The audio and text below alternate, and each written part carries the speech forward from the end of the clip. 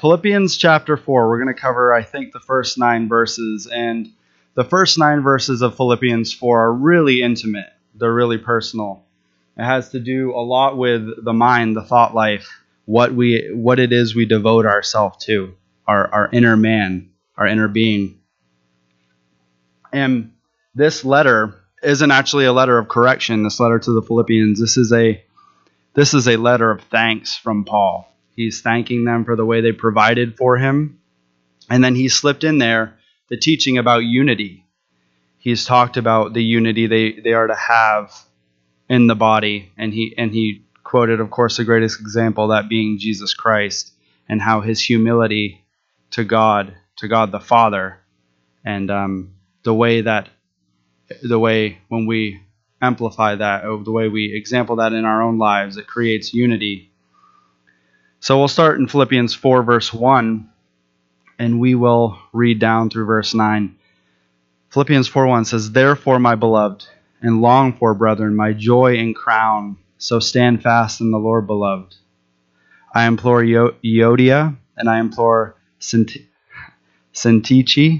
to be of the same mind in the Lord. And I urge you also, true companion, help these women who labored with me in the gospel, with Clement also, with the rest of my fellow workers whose names are in the book of life. Rejoice in the Lord always. Again, I will say rejoice. Let your gentleness be known to all men. The Lord is at hand. Be anxious for nothing, but in everything by prayer and supplication with thanksgiving. Let your requests be made known to God, and the peace of God, which surpasses all understanding, will guard your hearts and minds through Christ Jesus.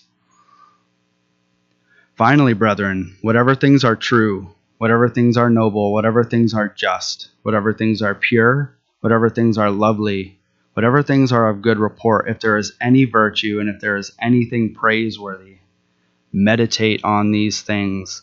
The things which you have learned and received and heard and saw in me, these do, and the God of peace will be with you." So, this is the thought life. This is where Paul is bringing it all around to help us realize really what controls us, and that is what we allow to come into our heads, right? There's this, I guess you can kind of think of it as a constant party going on in your mind, or a constant gathering, a constant conference. And he's telling you only to allow certain things into your mind. That is the overall message of this passage we have here. But these things, these thoughts, right? These are hard to be measured. I mean, you'll have discerning people, gracious discerning people. I think God gives that gift of discernment to very gracious people. The people who have shown it the most in my life have been very gracious toward me when they can see what's going on in my mind and my heart. But those things aren't measurable by what's on your breath, right? You can't measure it in your blood. These are things that are between you and the Lord. These are things that Paul is taking incredibly seriously, even though he knows that the people around you are going to find it hard to measure in you. It certainly works out in our character. We know that to be true. But it's something that's hard to measure in the moment. But Paul starts, right? This is the letter of thankfulness. He says in verse 1, "Therefore, my beloved and longed for brethren." He calls them his beloved, right? He has this heart connection to them. He loves them. It comes from that Greek word agape, the strongest, purest form of love, that unconditional love. And he says that twice. He says it at the beginning of the verse and the end of the verse. "Stand fast in the Lord, beloved." Right? These are his beloved, his longed for. This is a source of joy and gladness in Paul's life. He says, "My joy and my crown." The crown is the wreath, the garland, right? The thing that the Roman athlete would receive upon winning. This is something given to an athlete for a good performance, right? Something that is given to commend a performance made, time put in, effort put forth. And the question is, are the things that we love, the things that we've given our hearts to, are those things that the Lord would commend? Are those things that the Lord would say, "Well done," for, right? Certainly, if our trust is in Jesus Christ for salvation, he'll say, well done. But these things, right? The way we pour into other people's lives, we care about other people's character, we care about their kids, we care about their circumstances, we care about their health, right? We care about their reputation. Are these the things, right? Is that the thing that I'm concerned about? Am I earnestly before the Lord? Are you guys, as I sit here and I listen to you guys, I come out for that last song and I hear you all singing, and there's 12 of us in here, and I'm just so blessed by it. I'm so blessed to hear the voice of the saints singing the song. It's, and it sounds cliche, but it was helpful to me. It calmed my heart, because what I'm here for, right? What I'm here for is for the body. Well, I get the text. Like I said, I don't know when he sent it. I got it at 2:15, and in my flesh, I much rather that Will ask John to teach tonight, but for whatever reason, Will asked me to teach tonight. So I said, for sure, by the grace of God, that is something that He's given me. He's blessed me with the opportunity to do, and by His grace, I'll do it. Is this body? Is this what we have here? Right, one body, many parts. Is this what we cherish? Is this what I'm cherishing? I've made a commitment. I made a decision. Trying to search for the right word. I've made a decision, a very firm decision, with my wife. She came to me. I was shaving last night, and she walked over to the bathroom door. She goes, "Oliver, I have a confession." And I thought she was going to say I ate too many donuts or something. I really didn't know what she was going to say. But, and it really wasn't that big of a deal, because I don't actually remember what she said. But as she said it, I responded to her. I said, "Alexis, I have a confession." And she goes, "Yeah?" And of course, she's probably thinking, like, I kicked the neighbor's dog. I don't know. My confessions are usually worse than hers. But I said, I'm getting rid of my smartphone. I'm getting a flip phone. And she said, "Really?" I said, "Really, I mean it." And I'll make sense of this, but she goes, "I'll do it with you." And of course, she must have gathered from how I said it and the circumstances that I meant it, because I do mean it, and I'm going to. And I don't know how flip phones work now, but not that I can figure it out. But that's not anyway. I've had a smartphone for so long, for more than a decade now. But last night I was doing something. I'm working, I'm playing with the kids, I'm trying to get something set up, and then I realize something's in the bedroom that I need to help the kids. And all I remember, I actually don't remember what the thing is, but I put my smartphone down. It was probably a book, right? I put my smartphone down, and I go up the stairs, and I turn the corner into my bedroom. I walk through the door. What am I here for? And the first thing I think of is, where's my smartphone? I look at the plug, I look at the outlet, and it's not plugged in. And I go, I put it down, right? But that's the thing, unfortunately, that my heart gravitates to. It is a source of comfort. It is a screen of companionship. And I'm going to be honest with you guys, that smartphone has a part of my mind that I owe to you. That smartphone has a part of my mind I owe to my children, that I owe to my wife. That smartphone has a part of my mind that I owe to Jesus Christ. And it's stealing life from me, because I am addicted to that screen. It can do. And the thing is, I think so many of us say, but I can check my bank statement. And guys, I'm not saying you all have to get rid of your smartphones. I'm saying I wrestled with this for a while. And I would say, but I can check my bank statement. I can make sure I'm not overdrawn. I can check my email. I can, how could I, oh wait, there was a time when we didn't have smartphones. And that's a personal conviction, but that is a place where I've recognized my heart has found it. It's given a piece of itself to my smartphone, a large piece. It's actually something that I gravitate to, that gives me comfort. And I'm done with it. I am getting a flip phone. So, my beloved, right? Where they have a place in his heart, my longed for brethren, my joy and my crown. So stand fast in the Lord, beloved. Paul says this another place in Galatians. He uses that phrase, stand fast. Paul's writing to the Galatians because they began in the gospel of Jesus Christ, and then the Judaizers have come in and they're trying to insist to them that they have a good start, right, in Jesus, but there are certain parts of the law that they have to keep. And Paul's telling them that they're falling back into bondage and that they're actually falling from grace by trying to maintain a relationship with God through works of law. He makes this whole presentation about how righteousness has always been through faith. He quotes Old Testament saints.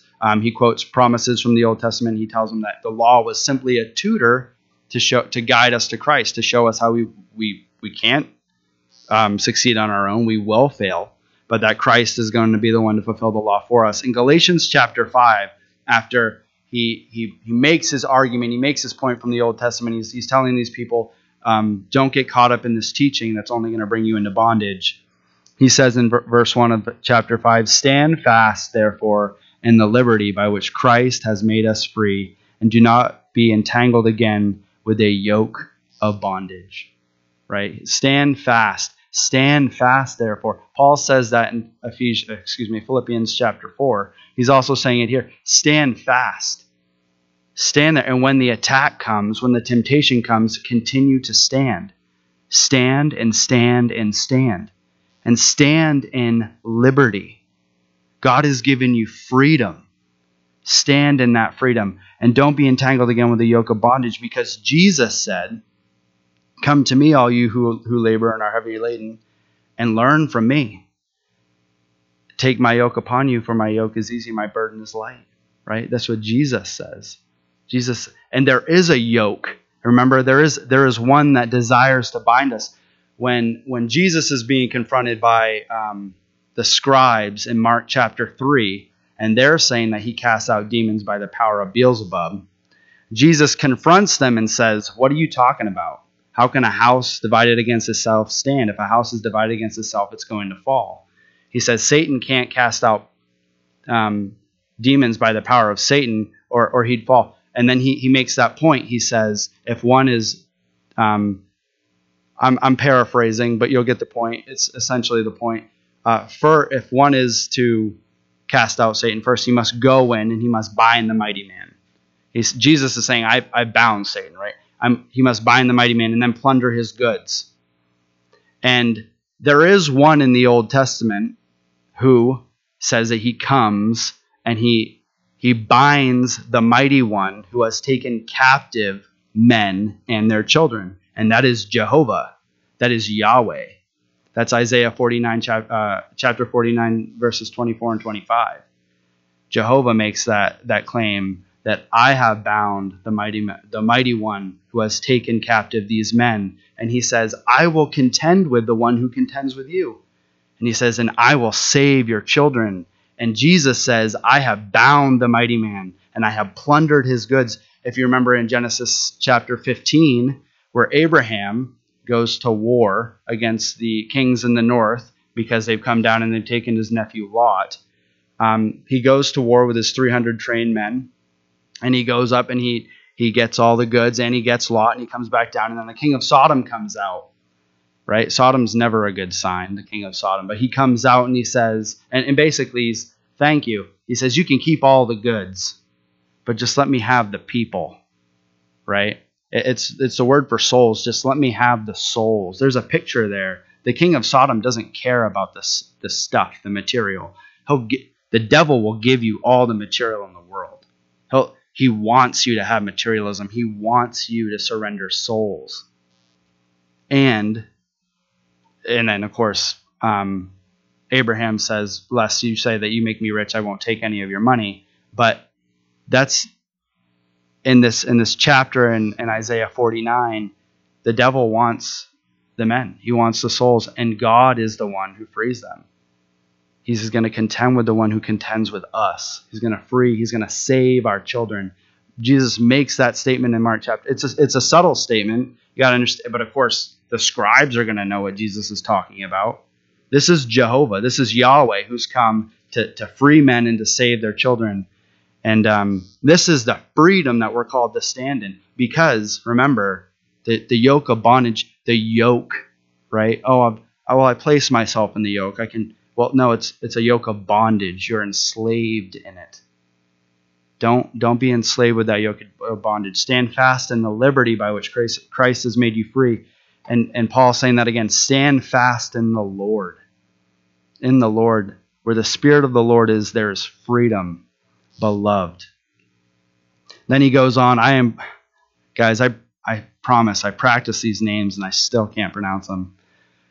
I implore Euodia and I implore Syntyche to be of the same mind in the Lord.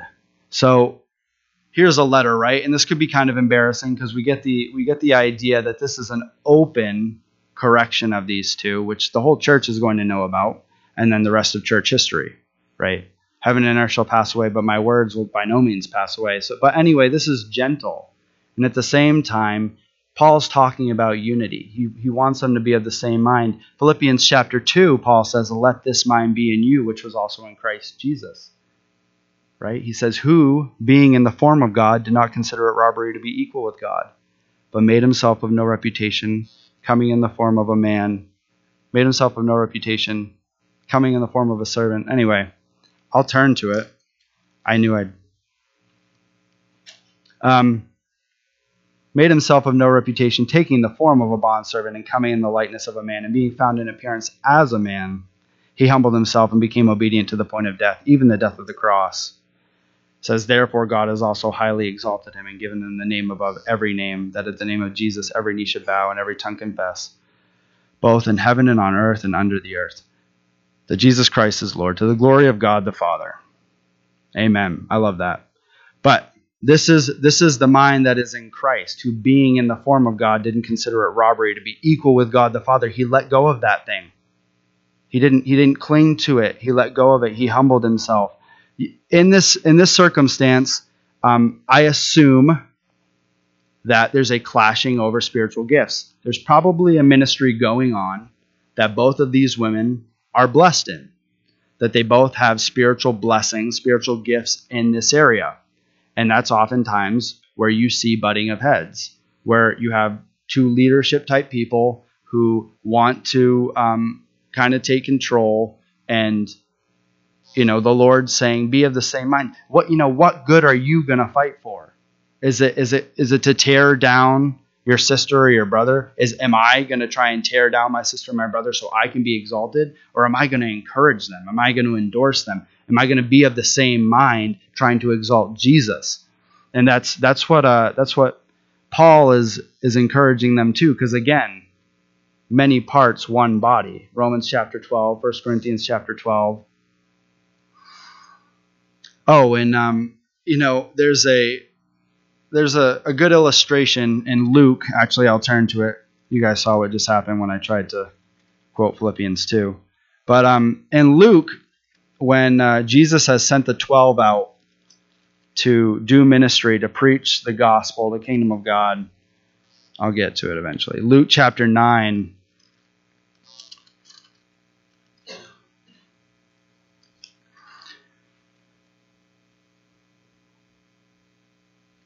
So Luke chapter 9, verse 51, it says, now it came to pass, when the time had come for him to be received up, that he steadfastly set his face to go to Jerusalem.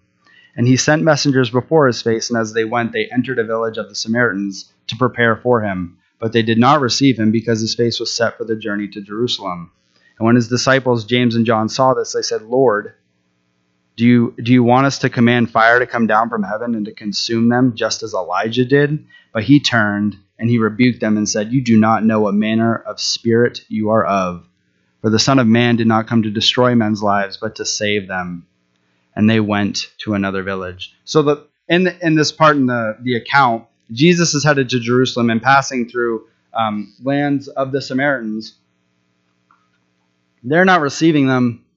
They're not receiving Jesus. They're not receiving the message, because remember, the Samaritans despised Jerusalem. They despised the Jews. The Jews despised the Samaritans. And so in this whole the self-righteous, remember, they also said, when you come into your kingdom, can we sit one at your right hand, one at your left? And he says, can you drink from the cup of which I'm going to drink? And they said, yeah. And it's that big-headedness. It's the not looking to fulfill the Lord's will in a circumstance, but seeking your own, right? Because all of these things are done. All of our pride is undone, is put in proper perspective when we lead with love. That's the command in Ephesians, talking about like a husband loves his wife as Christ loves the church. And also Jesus saying that I haven't come to destroy men's lives, but to save them. In 1 Corinthians 15, 13, we have that beautiful message about love, right? Love is patient, love is kind. Love does not envy, does not parade itself. It is not puffed up, does not behave rudely, does not seek its own, is not provoked, thinks no evil. So it's not provoked. This circumstance where, of course, the disciples are provoked, the ones sent out. And in this circumstance with Euodia and Syntyche, they seem to be seeking their own. Both of these circumstances could be done right. Could be righted in their own context if led with love. If the desire of my heart was that people around me know Jesus, know the gentle, compassionate Jesus, yet the sovereign, powerful, omniscient Jesus. But this is a gentle correction from Paul. Be of the same mind, that mind that is of Jesus. Verse 3, and I urge you also, true companion, help these women who labor with me in the gospel, with Clement also, and the rest of my fellow workers whose names are in the book of life. So we don't know who the true companion is exactly. There's no way to know for certain. But who labors? And again, it's laboring with Paul.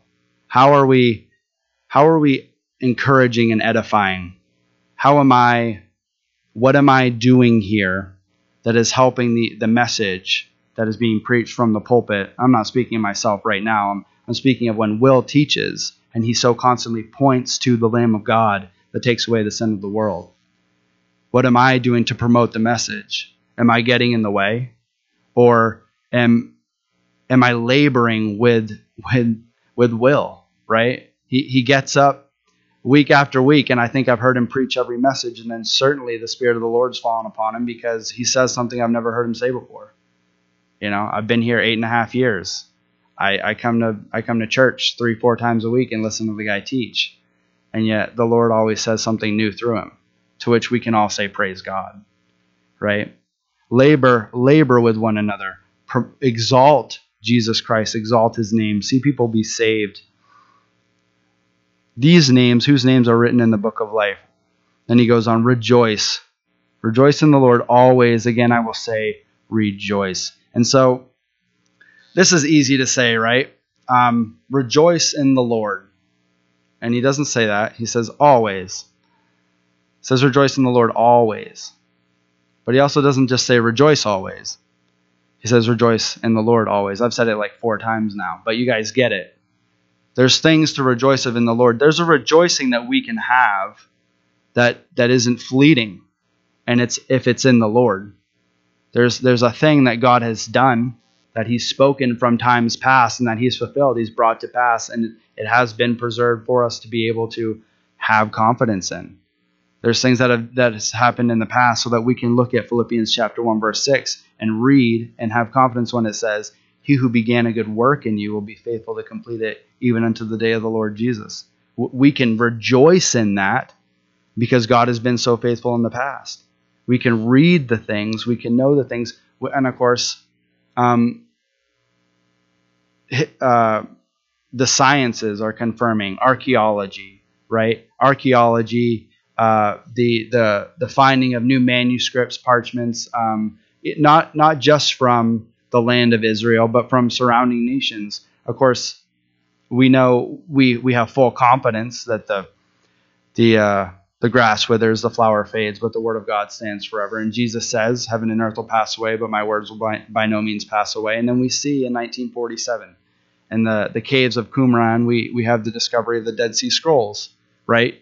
earlier than Jesus Christ, compared with what we have in the Old Testament, it's essentially the same, containing every book except maybe Esther, and any change in the scrolls from what we have in our Old Testament today, from the Dead Sea Scrolls, are things like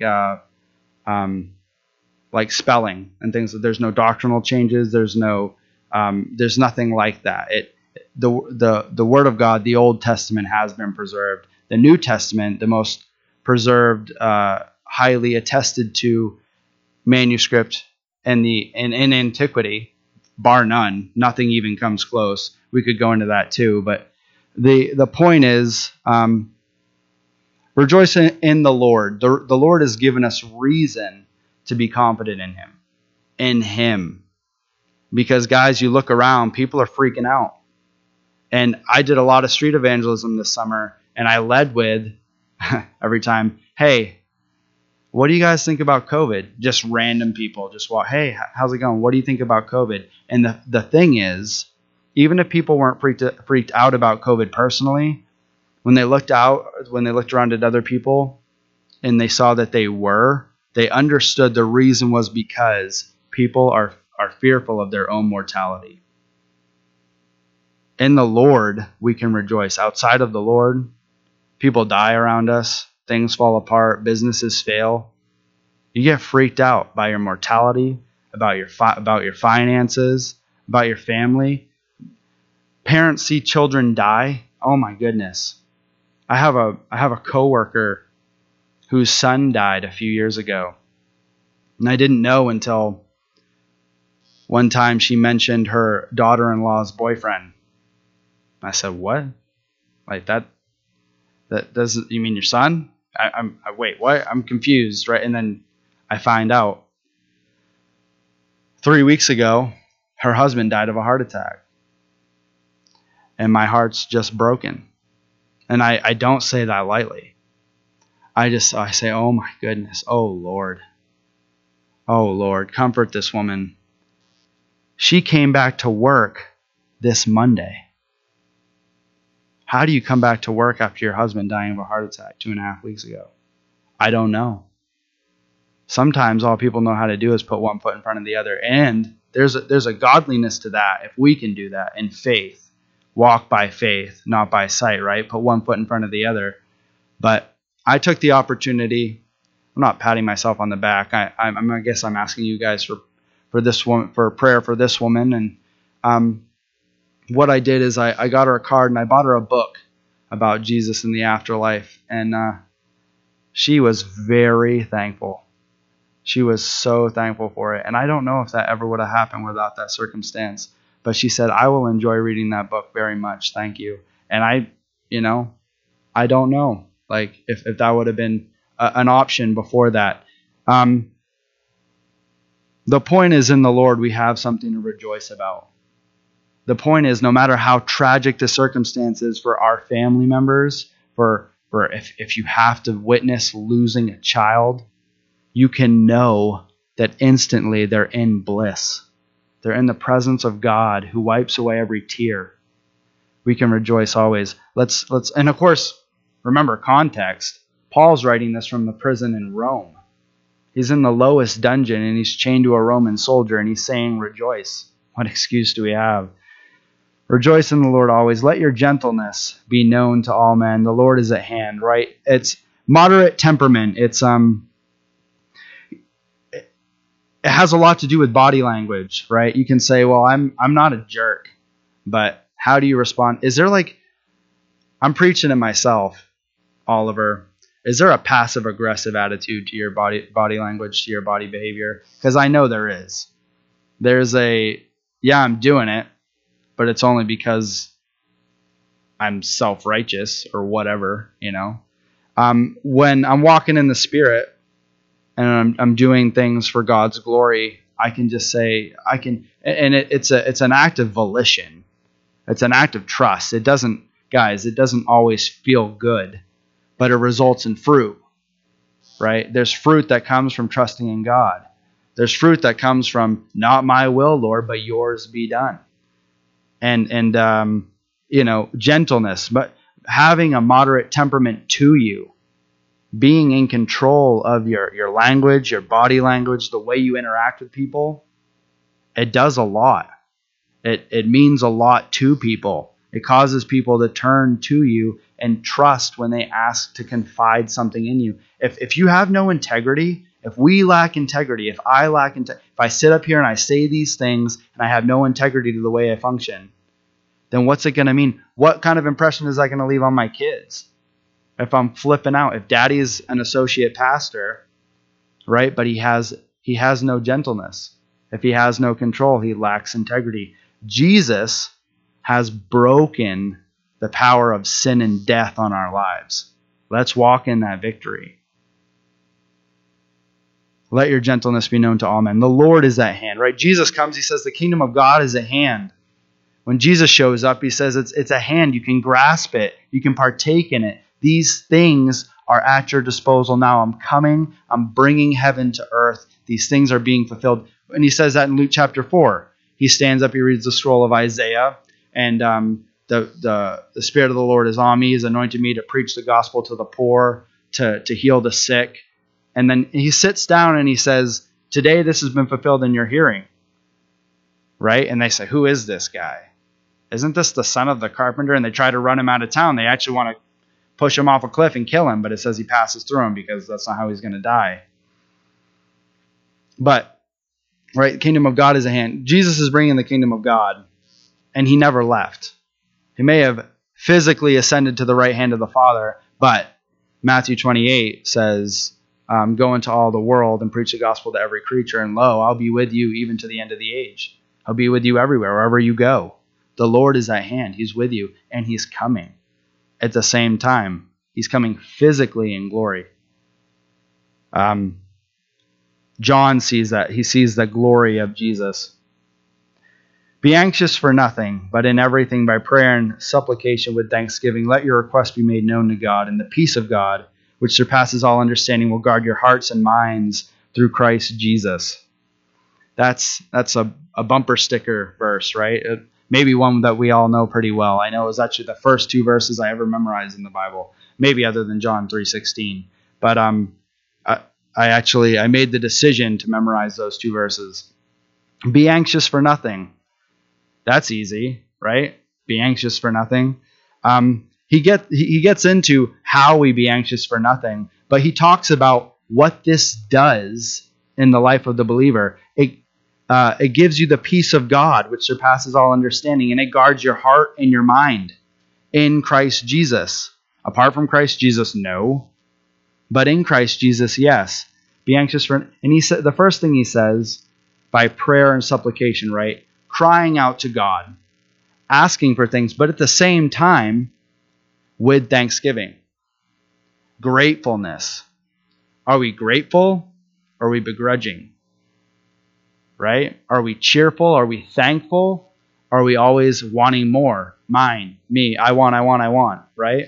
That's kind of the culture we live in, always feeding senses, but he's saying with thanksgiving. Sometimes we need to simply lead with praise. We need to lead with thank you, God, for what you've done. Because, guys, I'm assuming I'm the youngest one in the room here. 28, 29 next month. And I'm a knucklehead. You know, you guys have years on me, so maybe you've done more knuckleheadish things than me, but probably not in such volume at one point in time. Maybe. But the thing I'm kind of leading into dwell on is at 28 years old, I can recognize all the stupid things. Oh my gosh, my daughter would correct me if she heard me say that word. But all the things that I've done in my life and all the times I worried about not having enough to get to the next whatever, the next paycheck, the next big break, the next time someone bails me out. The point is, I would go through life being anxious about, to my shame, spotting someone $5 so that they could enjoy, Burger King with me and other friends because they forgot their wallet. How many of us have said, I'm going to go broke. I'm broke. This is going to be the end of me. Right? And yet, here we are. I'm sure we've all said it more than once. This is it. I kept screwed up this time. Yeah. Yet, Paul's saying, enter in with thanksgiving. Enter into prayer and supplication with thanksgiving. Because here I am at 28 years old, and I'm not dead yet. And I have 3 kids that love me to death, and a wife that at least acts like she loves me. She's a blessing. She really is. But she knows me, I think, better than the kids do, and yet she still loves me. It's a miracle. So be anxious for nothing, guys. The Lord's going to take care of you. Be grateful. Have thanksgiving in your prayer life. And you're crying out to God, knowing that God's already taken care of you. What we need, guys, is not what we want. There's a lot of things that we all want. And everyone in here is going to agree with me when I say what we need is to seek first the kingdom of God and his righteousness. Right? And what we need is to trust that God is going to take care of all the other things. All of these things will be added unto you. Don't worry about those things. The birds don't worry about it. The lilies don't worry about it. Solomon in all of his glory wasn't arrayed as one of the lilies of the field, which today is and tomorrow's cast into the oven. Be anxious for nothing. It says, in the peace of God, which surpasses all understanding, will guard your hearts and minds through Jesus Christ. The peace of God. What do we have if we don't have God's peace? If we don't know the God of peace? He moves into, finally, brethren, whatever things are true, whatever things are noble, whatever things are just, pure, lovely, good report, praiseworthy, virtuous, meditate on these things. Whatever things are true, guys, there's an enemy of your soul who wants you to meditate on anything but the truth. When Jesus came, he astonished people because as they listened to him teach, they said he speaks as one with authority, not as one of the scribes, right? Jesus led with truly, truly. And that word is amen, amen. How many of you guys would feel uncomfortable if I just said, hey, amen this? And you're like, amen what? Well, I'm going to say something. I want you to say amen before I say it. Like, what? Well, God showed up and he said amen. And then he told you the truth. Amen, amen. I tell you the truth. You've heard it said, right? But I tell you the truth. That word is amen, amen. That word is used in the Old Testament, which obviously it's a different language, but it's pronounced very similar, the amen, and it's translated in our Bibles the same, truly. It's used 23 times, and it's always used in response to God, that truly. God would say something, and people would say amen, right? There's one occurrence in Isaiah 65 where God talks about making a vow. He is talking about making a vow and swearing by the God of amen. And he uses that phrase twice, Isaiah 65. I can't remember the verses right now.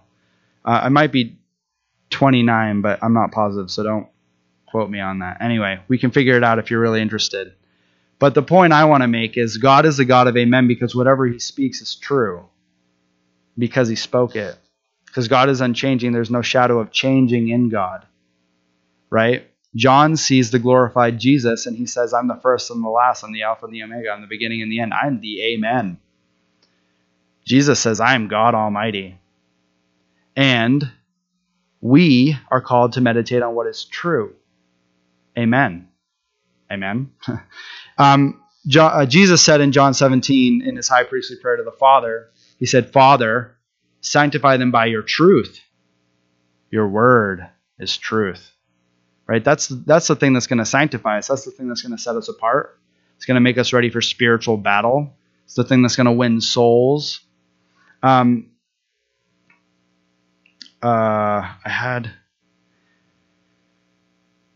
It is the power of the gospel. The gospel's truth. God's word's truth. The gospel's truth. Romans chapter 1 verse 16 says, the gospel is the power of God to salvation, first to the Jew and then to the Gentile. For all those who believe, first to the Jew and then to the Gentile. It is the power of God unto salvation. The truth of the gospel.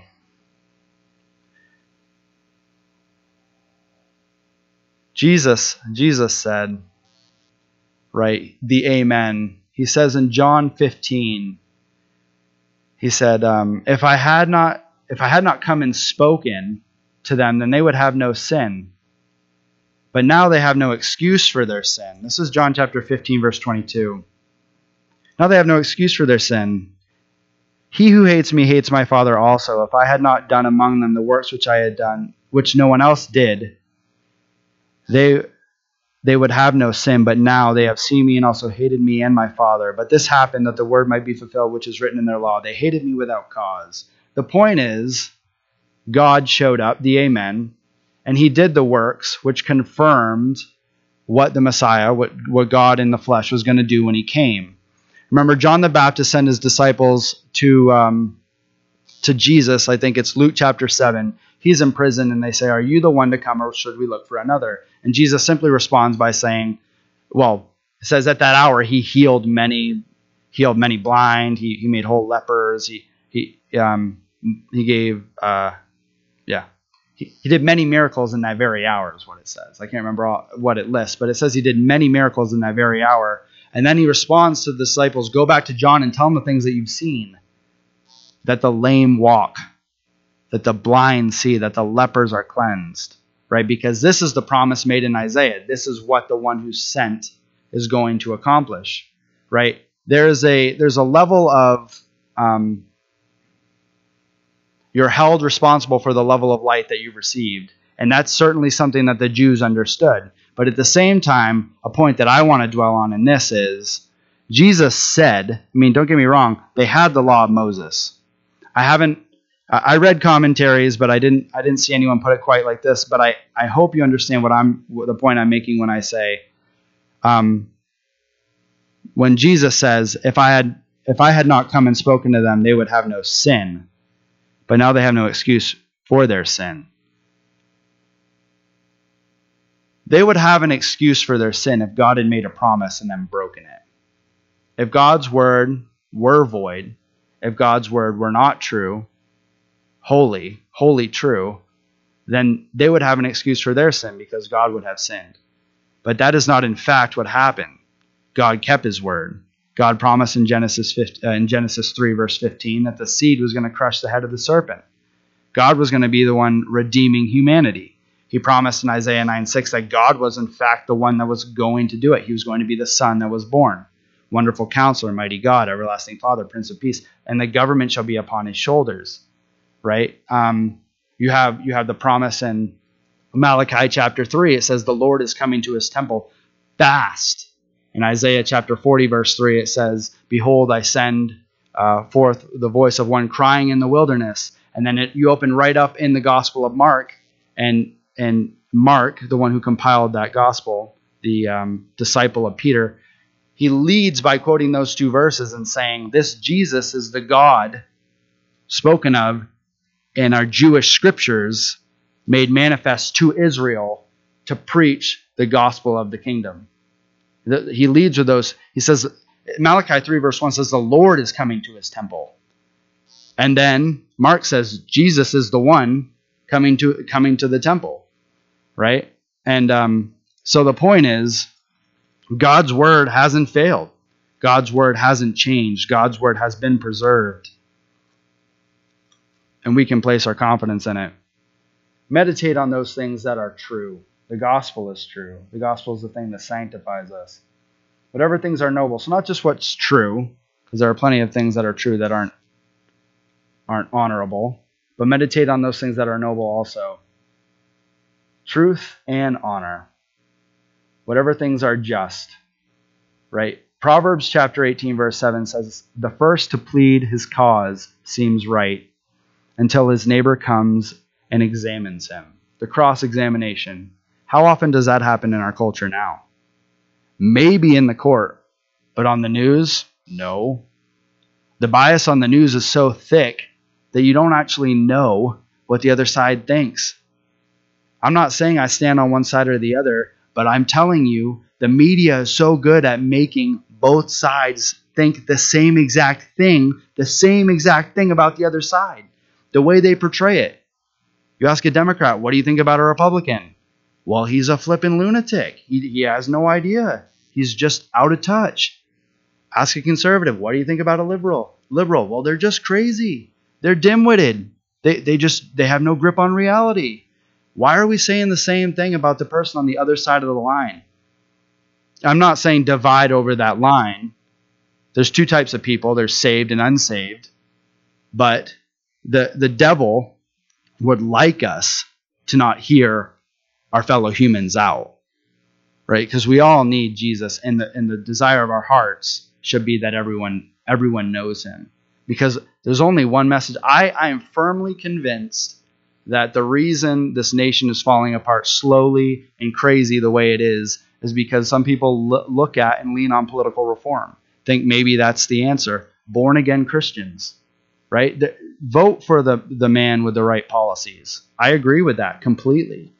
I'm not saying don't, but the right policies aren't gonna save this country. Jesus Christ alone will. He's the only one who's going to save this country. He's the only one who can turn it around and create unity, because he's the only one humble enough to get down on another person's level and look them in the eyes and give them what they need. And that is him. We don't have what people need unless what we're offering is Jesus. Just, right? This justice. Hear each other out. Hear both sides of a case. Even if when you hear both sides of the case, the person's still wrong. I'm just saying, this scripture tells us, hear both sides of a case. Whatever things are pure, right? Uncontaminated. We know that phrase, sincere, without wax, and having integrity. Whatever things are lovely, right? Now, whatever things are ugly, meditate on lovely things. Whatever things are of good report. If there's any virtue, if there's anything praiseworthy, meditate on these things. Let your mind be filled with good things. Romans chapter 12, verse 2 says, do not be conformed to this world, but be transformed by the renewing of your mind, that you can prove what is that good and acceptable and perfect will of God. You're going to be transformed when you allow the truth to be the thing that you meditate on. Jesus said, whatever you pray in my name, you will receive. Jesus Christ prayed in his name to the Father that we would be sanctified by truth. Wow. We should just hunker down and believe it and get on our face and be sanctified by truth, because it's going to happen. Don't be conformed, be transformed. Meditate on these things. The things which you've learned and received and heard and saw in me, these do, and the God of peace will be with you. So the God of peace, the God that doesn't change, the God that is continuously in pursuit of his children, the ones called by his name, he's proven that his word hasn't changed. He's given us evidence. He's shown us he's trustworthy, because he told about he was going to come, he was going to redeem. He was going to be the one to lay his life down, to win, not only win the victory, but also stand in our place in judgment. He was going to be our he's going to stand in our place in judgment. The word is it's fleeting at the moment, but he's proven he's trustworthy. He made the promises, he fulfilled the promises. And this communicates to us, guys. This communicates God's sufficiency about him. His sufficiency, his holiness, his omnipotence, his ability to be in complete control, his sovereignty, right? His forthrightness. It shows he's able, he's powerful, he's willing. But at the same time, God's word shows us he's compassionate. God's word shows us he's loving. He's gentle. He's benevolent. God's word shows he cares. He's not quick to judge, and he knows what's in the heart of man. He doesn't need anyone to tell him. He knows what's in the heart of man. But the thing about this alpha character, and I don't use the term alpha male because I know that has cultural stigma to it, but the thing about this alpha character that is our God, this beginning and end of all things, where all things find their culmination in him, is that he's so magnificent and massive and holy and so loving. The thing is, you can fall in love with him. His arms are open and he's begging you to. He's begging that we fall in love with him, that we find our sufficiency at his altar, at his feet. He'll care for us. He's compassionate. He's slow to anger. Do I believe that God's presence is enough for me? It's the only thing, guys. The gospel is the power of God to salvation. It's the only thing that's going to change this country. It's the only thing that's going to affect the rioters, right? The only thing that's going to affect the indifferent spectator who just doesn't care, whatever. It's the only thing that's going to affect the untethered liberal or the remorseless Republican or the dim-witted Democrat or the self-righteous conservative. It's the only thing. God is showing us he's the only way. And the way this message is going to change our life, transform our life, is from our mind, from our heart outwards. It's got to start in our heart. We've got to let it take control of our whole being. And then pray to God we be the hands and the feet of Jesus Christ that brings the gospel of peace. Right? Blessed are the hands and the feet that bring the gospel of peace. I pray to God that we are those people. Let's pray. Father, we thank you for your servants, Lord, who wrote down your word, Lord, gave testimony to who you are, to your character. And we thank you most of all for Jesus Christ, our Savior, for God the Son, come in the flesh to dwell among us. Lord, we know the law came through Moses, but grace and truth came through Jesus Christ. He is our life. Lord, I pray that when we are not at church, when we are not in the Word, when we're not in fellowship, we crave to be there. We crave to be back among your people, to be in your Word. Lord, I pray that we're praying for one another. And again, we lift up our pastor, your son. We pray you touch him. Lord, we pray for your anointing also on his life, Lord, to use him wherever he is, if he's in the hospital or at home. Lord, allow your truth to pour out of him. You tell us to guard our hearts because from it flow all the issues of life, and yet you stand in John 7. It says on the high day of the feast that you cried out, if any are thirsty, come to you and drink, and from our hearts will flow rivers of living water. Lord, I pray that would be the same for Will. He be comforted by those things, by your supernatural presence, Lord, and that he would affect whoever he's around. I pray the same for us, Lord, that we'd recognize, you'd remember we're highly favored in the beloved, just as Mary was. We have that same status. Lord, we pray this all. We thank you. We are so grateful for who you are and what you've done. In Jesus' name, amen.